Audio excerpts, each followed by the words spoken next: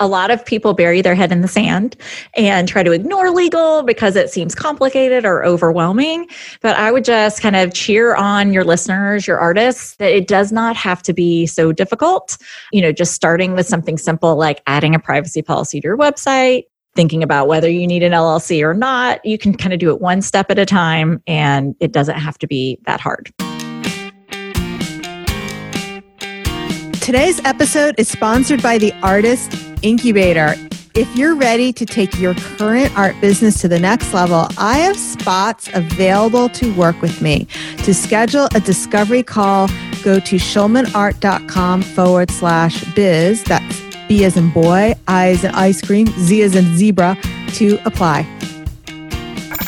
It's the Inspiration Place podcast with artist Miriam Schulman. Welcome to the Inspiration Place podcast, an art world insider podcast for artists by an artist, where each week we go behind the scenes to uncover the perspiration and inspiration behind the art. And now, your host, Miriam Schulman.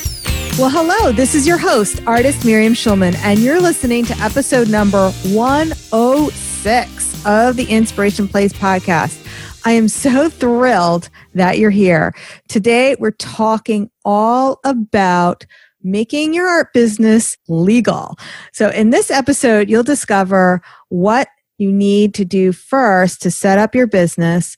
What are the important legal documents you need on your e-commerce website? One of these is required by law. And what the heck is the difference between an LLC, sole proprietary, all that stuff? I don't even think I said it right. And what you really need. And what you should do from day one to avoid issues with the name of your website and products. And finally, how being legal protects you, your artwork, and your business. Today's guest is a lawyer who helps entrepreneurs protect their most valuable asset, their intellectual property. She provides legal guidance with copyright and trademark protection, contracts, and problem solving. Along with her team, she loves helping entrepreneurs grow their dream business through smart collaborations and deals. You can find her in Chattanooga, Tennessee, hanging out with her 3 kids and husband, monogramming and putting glitter on anything that stays still, or sipping a glass of champagne after bedtime. Today's guest also hosts her own podcast, The Legal Roadmap, which teaches business owners how to protect their rights and stay out of hot water. Please welcome to the Inspiration Place, Autumn Boyd. Well, hey there, Autumn. Welcome to the show. Hi, Miriam. Thank you so much for having me. Well, the reason I invited you is because within 1 week, I had a potential client, an existing Artist Incubator member, and my husband's cousin's daughter, who wanted to pick my brains, all basically asking me the same questions. I was like, okay, this is a sign that clearly this is something we should be talking about on the podcast. And I think it's because it's been so long since I first set up my business. This is not something I really think about anymore. So thank you so much for joining me today. Yeah, I love talking about this stuff. The question I get asked a lot is, do I need an LLC? Is that the one you hear the most too? What's the one that you hear? I hear that one. I hear, do I need to trademark my brand or my name? Yeah. I hear, what do I do about copycats? A lot of that. Yeah. Yes, all of those. Yes. Yeah. Typically, if I'm working with a new client, like let's say you called me up and you're like, I don't know what I need. I don't usually start with an LLC or sole proprietorship or all those questions. I don't think it's the number one thing, but let's start there since you've got questions about it. And by the way, my answer to that, just so people know, it was years before I set up my LLC. Like I was sole proprietor from like the beginning. I didn't think it was a huge deal. I didn't get why I needed an LLC. And then the story I shared with you that you know about, the reason I finally did set up an LLC is because my Instagram account got hacked. I'm trying to remember when this was. It was like a good 5 years ago. But I realized I didn't have a piece of paper that identified Schulman Art legally as my business. I had my tax document said Miriam Schulman on it. They didn't say Schulman Art. So I really didn't have anything to go to Facebook or Instagram and say, yes, I own Schulman Art. Yeah. What would be some other reasons that people really would need an LLC? And then, oh, you know what? Let's backtrack. We're going to answer that question, but first I want you to define what sole proprietorship is versus LLC and how somebody knows what they need. And then we'll go to the next thing. Absolutely. So as soon as you are selling a product or a service, you're making money from it. And I should say, this is all state law. I am a Tennessee lawyer. So standard disclaimer, none of this is legal advice. Please take this as information. By the way, I did put that in the show notes. Perfect. Already. I always just like to say it. Which I stole from your website. I was like, oh yeah, I better put that in there. Awesome. I forget to say it half the time. All of this that we're talking about when we're talking about a corporate entity is a state law animal. So this is going to be a little different in every state, depending on where you live. And if you live in another country, just ignore all of this because it's totally different in other places. But in most states, as soon as you are selling any kind of product or service, you're making money, you have a business. And usually the default, kind of whether you do anything or not, is that you are a sole proprietor. So if I'm Mary Jo and I have an Etsy shop for fun and I've only sold one painting this year, I have a business, right? Yep. Okay. Like it or not. And if I'm just giving art away for free, that's not a business, correct? Yeah, that makes sense. Okay. All right. Just want to establish that. Yes. No, I like it. So let's say you've sold your first painting in Etsy. You have a business. And what your state typically will do is it's a sole proprietorship. What that means is there's no difference between you and your business. You're kind of one and the same. So when we think about, do I need an LLC or a corporation? The advantage of that is it keeps anything that goes wrong in the business. So let's say somebody doesn't like your painting and they want to send it back, or it falls off the wall and hurts somebody, or you have a studio and someone comes in, slips and falls and gets hurt. All these things that you could potentially get sued for, or someone could come after you, make a claim. What an LLC or corporation does, and they do this the same way, so there's no difference, is I like to say they build a fence around your business. So anything that goes wrong in the business, someone can come after whatever assets you have in the business. If you have a business bank account, if you have any equipment, any real estate that's owned by the business, they can get that, but they can't get your personal bank account. They can't get your personal car or your personal home. If you're a sole proprietor, you don't get that fence.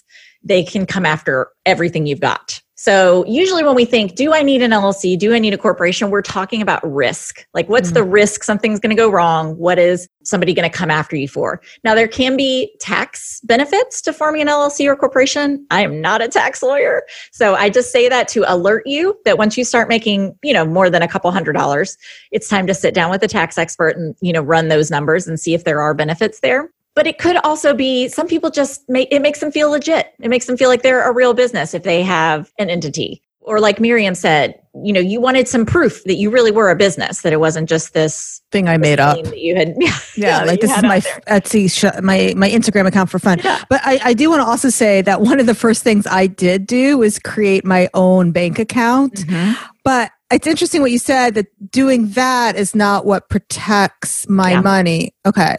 That just is so that I knew what was, with my husband's money, what was ours was mine, but what's mine is mine, or what's ours is ours. Right. What's ours is ours. What's mine is mine. Okay. So I wanted to make sure what mine was mine. So once you have a business, now you have to pay tax on the profits. So setting up a separate bank account is a good idea, even if you're still a sole proprietor, because it kind of keeps everything separate. It makes figuring out what money came through the business and what money maybe came from somewhere else. But that's bookkeeping. You can do that with one account. It's just much simpler if you have it separate. Yeah. That's a lazy woman's way of doing it. That's right. Okay. I'm all about simple. I know. Okay. So now we established the difference and why you would want an LLC. Who sets that up? Because I think you gave a very important tip to my students about that inside the Artist Incubator. Yeah. So you've got a couple options. You can do it yourself. In most states, it's pretty simple. California and New York are a little bit trickier, but in most states, it's an online form that you fill out. It's a filing fee of maybe anywhere from $100 to a couple $100, and then you're kind of off to the races. You can work with a lawyer. And I would say if you have a partner, if you've got a more complicated business, definitely sitting down with a lawyer is a good idea. Some accountants will do it for you. So there's no rule. Lots of different people can do it for you. I would not recommend like a LegalZoom, which is basically a glorified form. You're kind of paying them to walk you through it. But like in Tennessee, it's super duper easy. It's a very simple online form. I do it for my clients just because they don't want to be bothered with it, but most people can do it on their own. Okay, that sounds great. Yeah. how does being legal protect your artwork? Does that protect people from copywriting, or is there something else we have to do? Like somebody's now copies me. So let's use the Etsy example, and somebody copies me on Etsy. So LLC doesn't protect me against that, right? Correct. I need, what do I need then? So when we're thinking about copying your work, creative works like art are protected by copyright in the United States. And the awesome thing is that we have automatic protection. So as soon as you paint it with a paintbrush, as soon as you draw it digitally, or it can't just be an idea in your brain, like, oh, I'm going to paint a picture of the Eiffel Tower with this background. It has to actually be onto, some sort of medium. But once it is, you have automatic copyright. So you own all the rights in it, or whoever creates it owns all the rights in it. The problem is, under our laws, you can't actually do anything with those rights until it's registered with the Copyright Office. So that is, again, it's a simple online form. It's a $65 filing fee. It's not super expensive or complicated, but that is required before you can file a lawsuit. So most of us are never going to file a lawsuit. It's incredibly expensive. But let's say you want to file a takedown notice with Etsy, or you want to, send a cease and desist letter to that person. It makes it much stronger if you have that copyright registration, because they know if you're planning to sue them that you actually could. Like you could go to court the next day and file that lawsuit. If you don't have that registration, it's pretty clear, then you'd have to take all those steps, wait. It can take 6 to 9 months to get a copyright registration certificate. It's not quick unless you pay a lot of extra fees. So I do recommend that for your more popular work if you're worried about being, ripped off. How much did you say it costs per registration? Like $65. $65. Copyright Office. Okay. Mm-hmm. So now there was a question. It adds up if you've got a bunch of work. Yeah. So now this was like, I had heard when I went to, I forget if it's Surtex or Blueprint or one of those big convention thingies. And they were talking about, so for artists who create designs for a living, that could be really expensive to have to copyright every design. So what they were recommending was that you could submit a collection as a copyright. Is that true? Because I think it was a little bit confusing when we were talking about whether or not you could do that. Okay, she's nodding her head vigorously. It is possible. There are some really strict rules around it, and I'm not going to get into the weeds of that, but I will just say if you're wanting to register a collection, call an attorney because it's very easy to mess it up. They're supposed to be either all unpublished, which means you haven't released them at all, or all published at the same time. So that's a little bit tricky. Okay, now I save myself. I already forgot what the number is. Let's just say $50 per image, but now I'm set back a couple $100 to hire an attorney. Is that right? Right. Yeah. You're still going to save over, paying that $65 filing fee for 100 pieces of work. Yeah. That is true. Okay. Yeah. Now, the other thing that we want to talk about is insurance. So that runs into the legal stuff too, right? We're just going Miriam. Through it. I know. Go through all the things. So here's something that a lot of people actually don't ask me about. They don't ask me, Miriam, do I need insurance?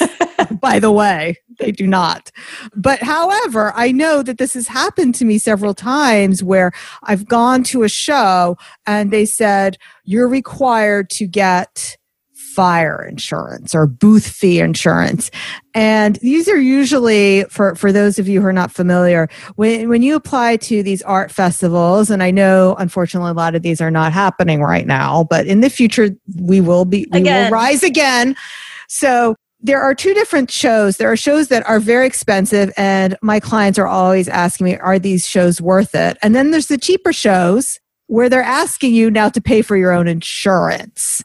So, Autumn, could you shed some light over what these more high-end shows are actually covering for the people who participate in them versus the ones who make you buy insurance themselves? Like, what is the protection there that the insurance covers? So when we think about insurance, again, we're thinking about risk. So what are the things that could go wrong? And really it's kind of two sides of the coin for art shows. So you have the risk that your artwork could be damaged. Yeah. That's on you. That's your problem.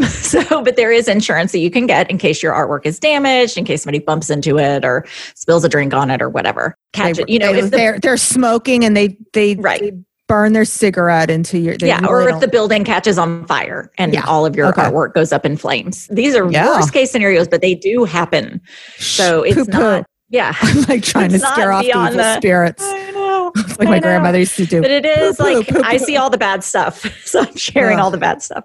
So that's one thing, protecting your work is one side of the coin. The other side of the coin is what the festival or the art show is worried about, which is that you do something wrong. You have a candle in your booth, you knock it over, you burn down the building, or you damage other people's work or other people's equipment.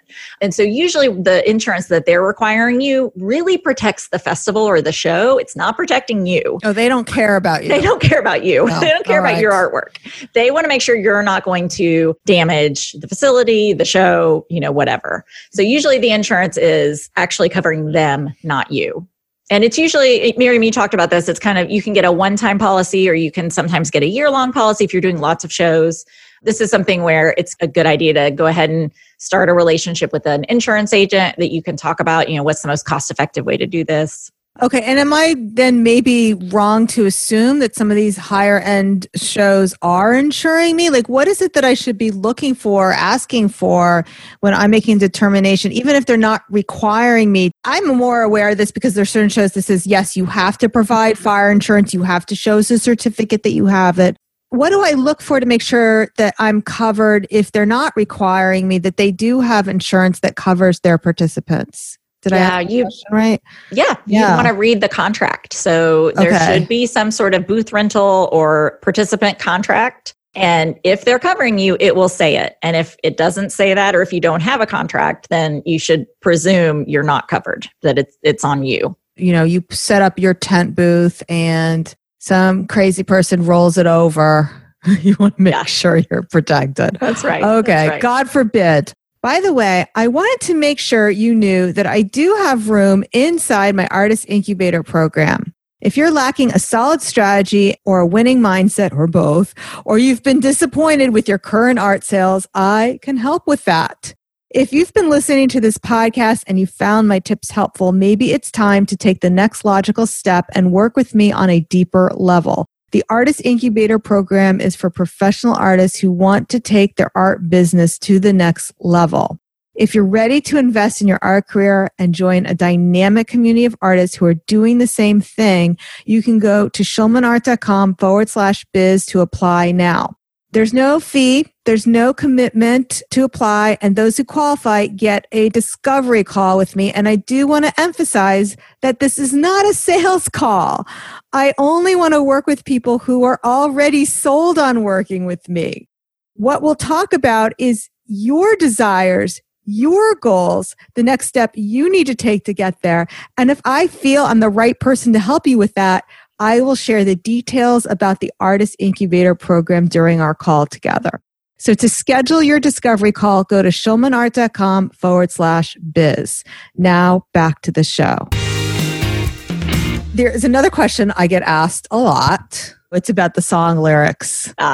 Yes, you get asked that a lot, right? Yes. Okay. We all get inspired by your lyrics and pretty quotes, and making quote art is very popular. Mm-hmm. But it's not all up for grabs, is it? All these lyrics and quotes. Miriam, this is the worst answer that lawyers always give, which is it depends. Yeah, we'll explain that. Song lyrics are protected by copyright. So just like your paintings, they're a creative work. But in copyright law, you have to have enough of a work that it actually is considered a work. So like a sentence may or may not be enough that it is considered a whole work, or like 3 words or 5 words may not be enough. There's no black and white rule, but I would say if it's just one sentence, it's probably not protected by copyright. But like the word yesterday probably isn't protected. Exactly. Yeah. But if I put the whole first verse, that would be... Right. Okay. Yeah. Exactly. But where the trick comes in, now we get into trademark law. So trademark protects brands. So think about like the name of a company or a slogan or a logo. Trademark law protects how you identify where a product or a service came from. So what a lot of artists have done, Taylor Swift is notorious for this, is they want to put song lyrics on merch. So they will register them as trademarks if they're well known.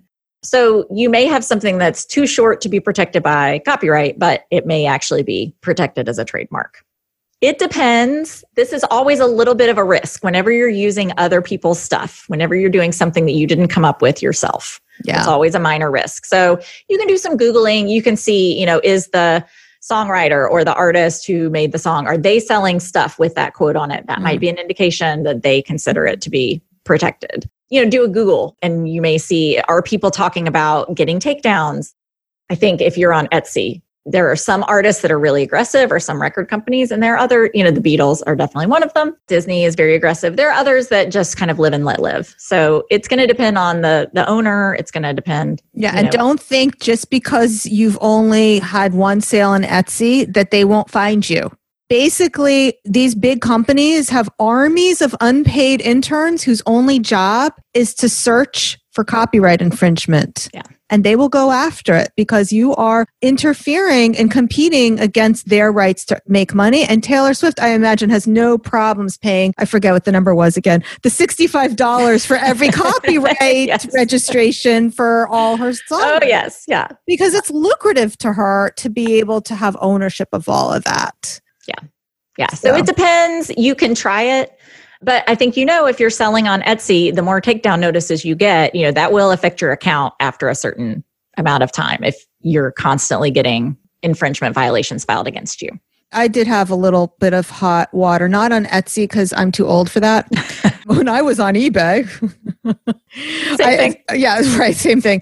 But the two things that I came into trouble with was one, I was creating cartoon pictures of Webkinz. Do you remember Webkinz? Yeah, those little toys. Yeah. Yes.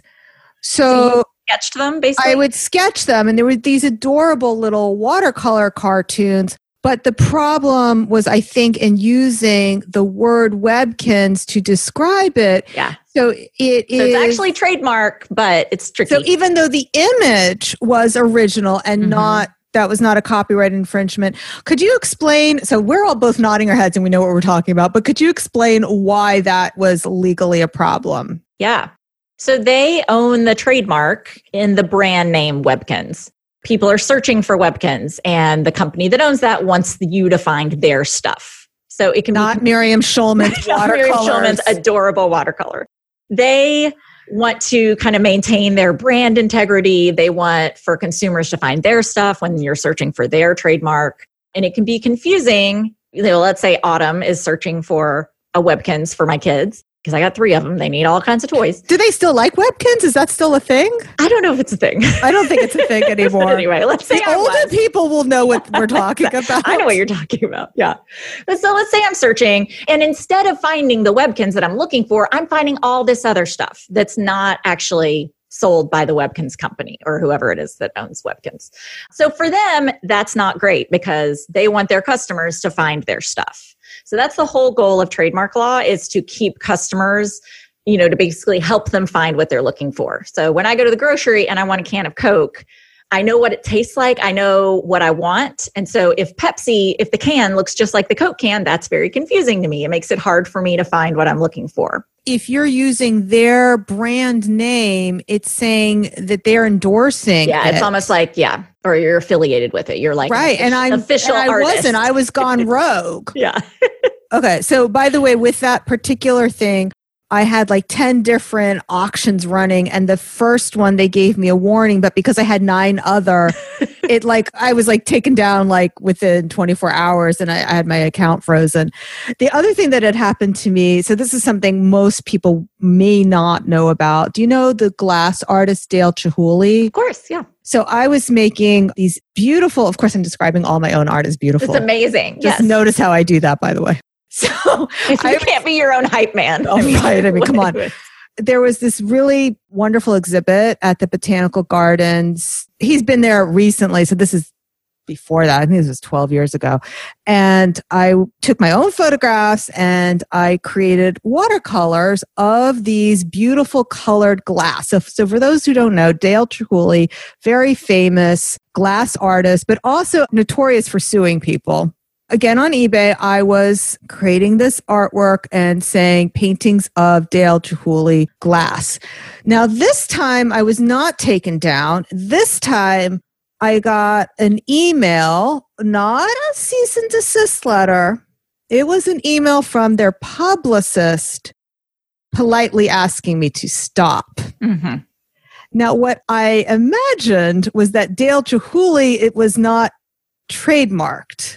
the name, and that's why they were asking me rather than more aggressively. You've got options. And I talk about this with my clients when we do find a copycat or a trademark infringement. And sometimes we will start very nice, just like you said, because sometimes people don't know any better. Sometimes they did it by accident. But it would give them the benefit of the doubt. Okay, but the content was just like, would you please not like you violated your right. So sometimes we start there, and then the next letter, if you ignore us, then the next letter is like, we assert all rights in this, and you have violated. Blah, blah, blah, blah.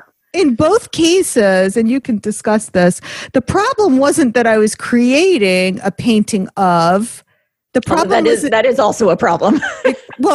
It could be. Yeah. It could be. Yeah. But the problem was for Dale Chihuly's publicist who contacted me, they didn't care that I had a painting of it. They cared that I used it in the title. Mm-hmm.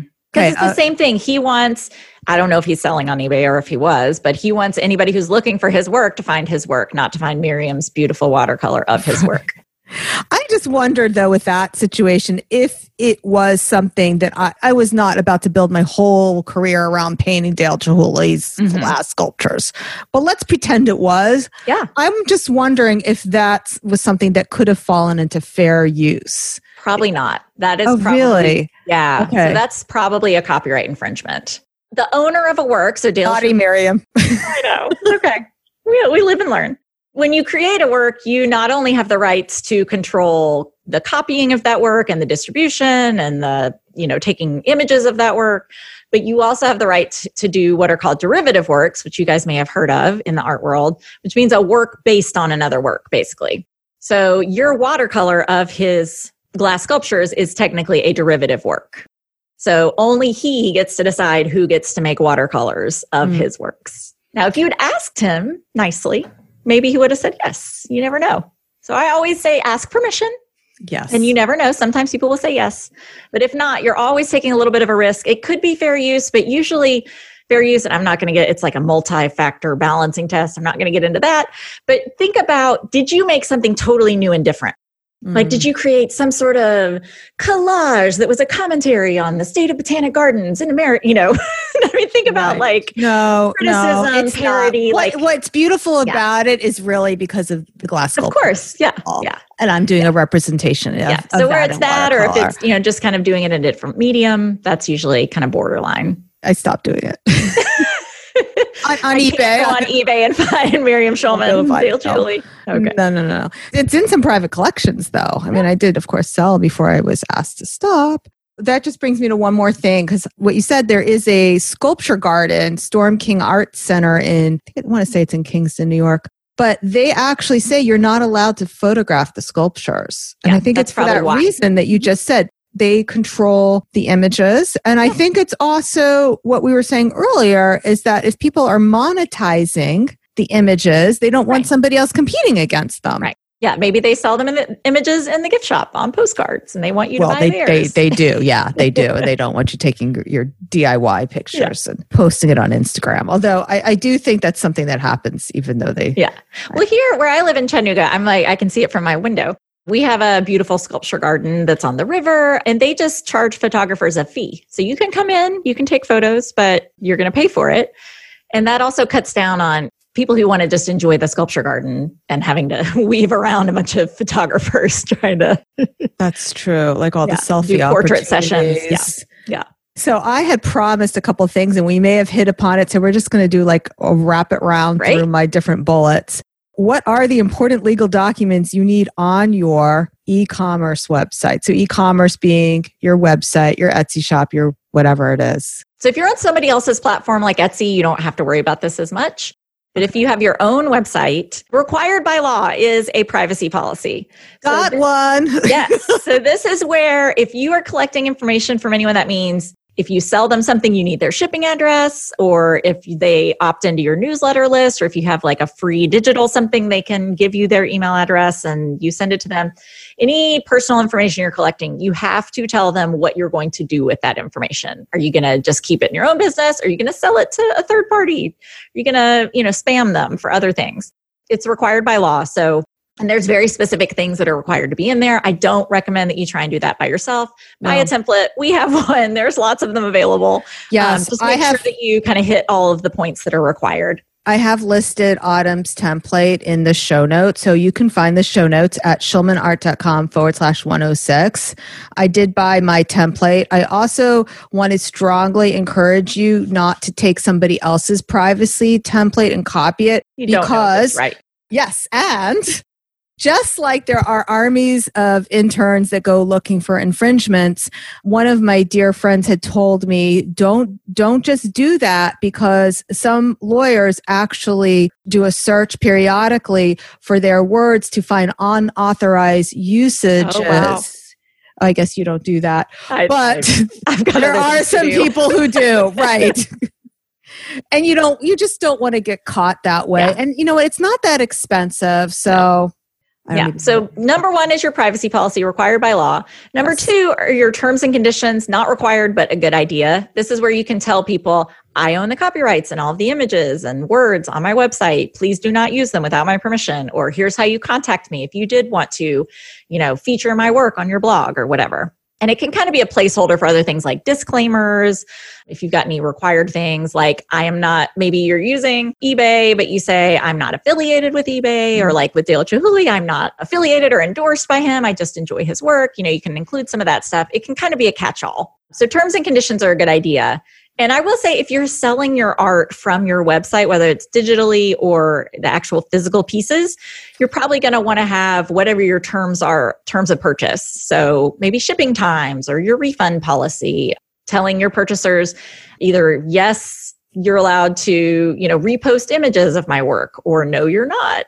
Can they use it as their Christmas card if they really love it, or put it on social media? If you have any restrictions around how people are using your art, that can all go in your terms of purchase. So that's another good idea to have. And if you're building an online art class, because that's something we've been talking a lot about lately, it's super important to make sure that you are clear with this, not just that you have some tiny print someplace, but both what you want your students to do and not to do with what you're teaching them, and that they know what they are allowed to do and not do with what you're teaching them. Absolutely.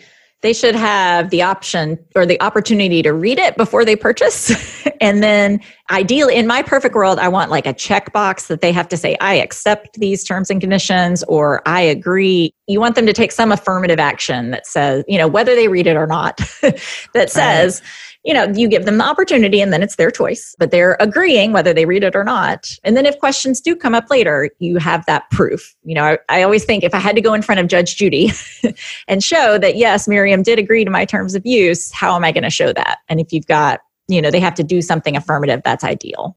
Now, I do know that you have a program that actually helps online course creators. Can you tell a little bit more about that? I do, yes. So it's our own course, and it includes the 5 most essential templates for any online course creator. So it has all the stuff for your website, has your course terms of use, has an independent contractor agreement if you need help with things, and then also an affiliate agreement.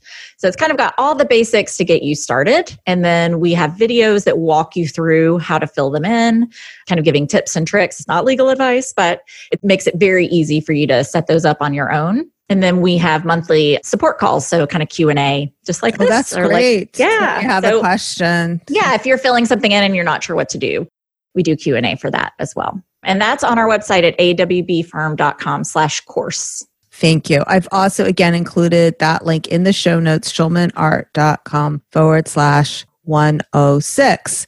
So we're about to wrap up. Autumn, thank you so much for being here with me today. You ask great questions, so it's always fun. I mean, I have a zillion more, but we only have an hour.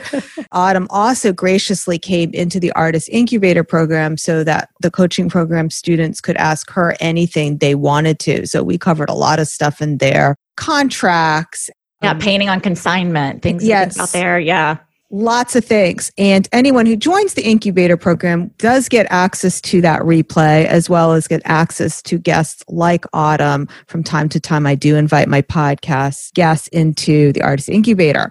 So if you like this episode, you have to check it out. It's my private coaching program. It's for artists who really want to take things to the next level. It is by application only. That's to make sure we're a good fit for each other. When you apply, go to schulmanart.com/BIZ. It's not too complicated. I just want to get to know you. We set up an interview to talk. This is not a sales call. It's a discovery call. I ask you about your goals. I want to know what's holding you back. I share with you what I believe are the steps you need to take to get there. And then if I feel I'm the right person to help you, then I will share with you details about the program. And that is all free. And then we can talk about how we can work together in the future as part of the Artist Incubator program. Again, to apply for a call, schulmanart.com/BIZ. All right, Autumn, do you have any last words for my listeners before we call this podcast complete? Yes. A lot of people bury their head in the sand and try to ignore legal because it seems complicated or overwhelming. But I would just kind of cheer on your listeners, your artists, that it does not have to be so difficult. Just starting with something simple like adding a privacy policy to your website, thinking about whether you need an LLC or not. You can kind of do it one step at a time, and it doesn't have to be that hard. No, these templates really do make it super easy. And this is from a girl who does not like paperwork at all. All right, everyone. Thank you so much for being with me here today. You know what? I would really appreciate if you left a review and let us know what you thought of the show. And I've made that so much easier for you. All you have to do is go to ratethispodcast.com/inspire. And if you pop your Instagram handle inside the review, I'll even give you a shout out over on my IG stories. If you're international though, you may have to send me a quick email or direct message because I don't always see those international reviews. And I do want to make sure that I thank you properly.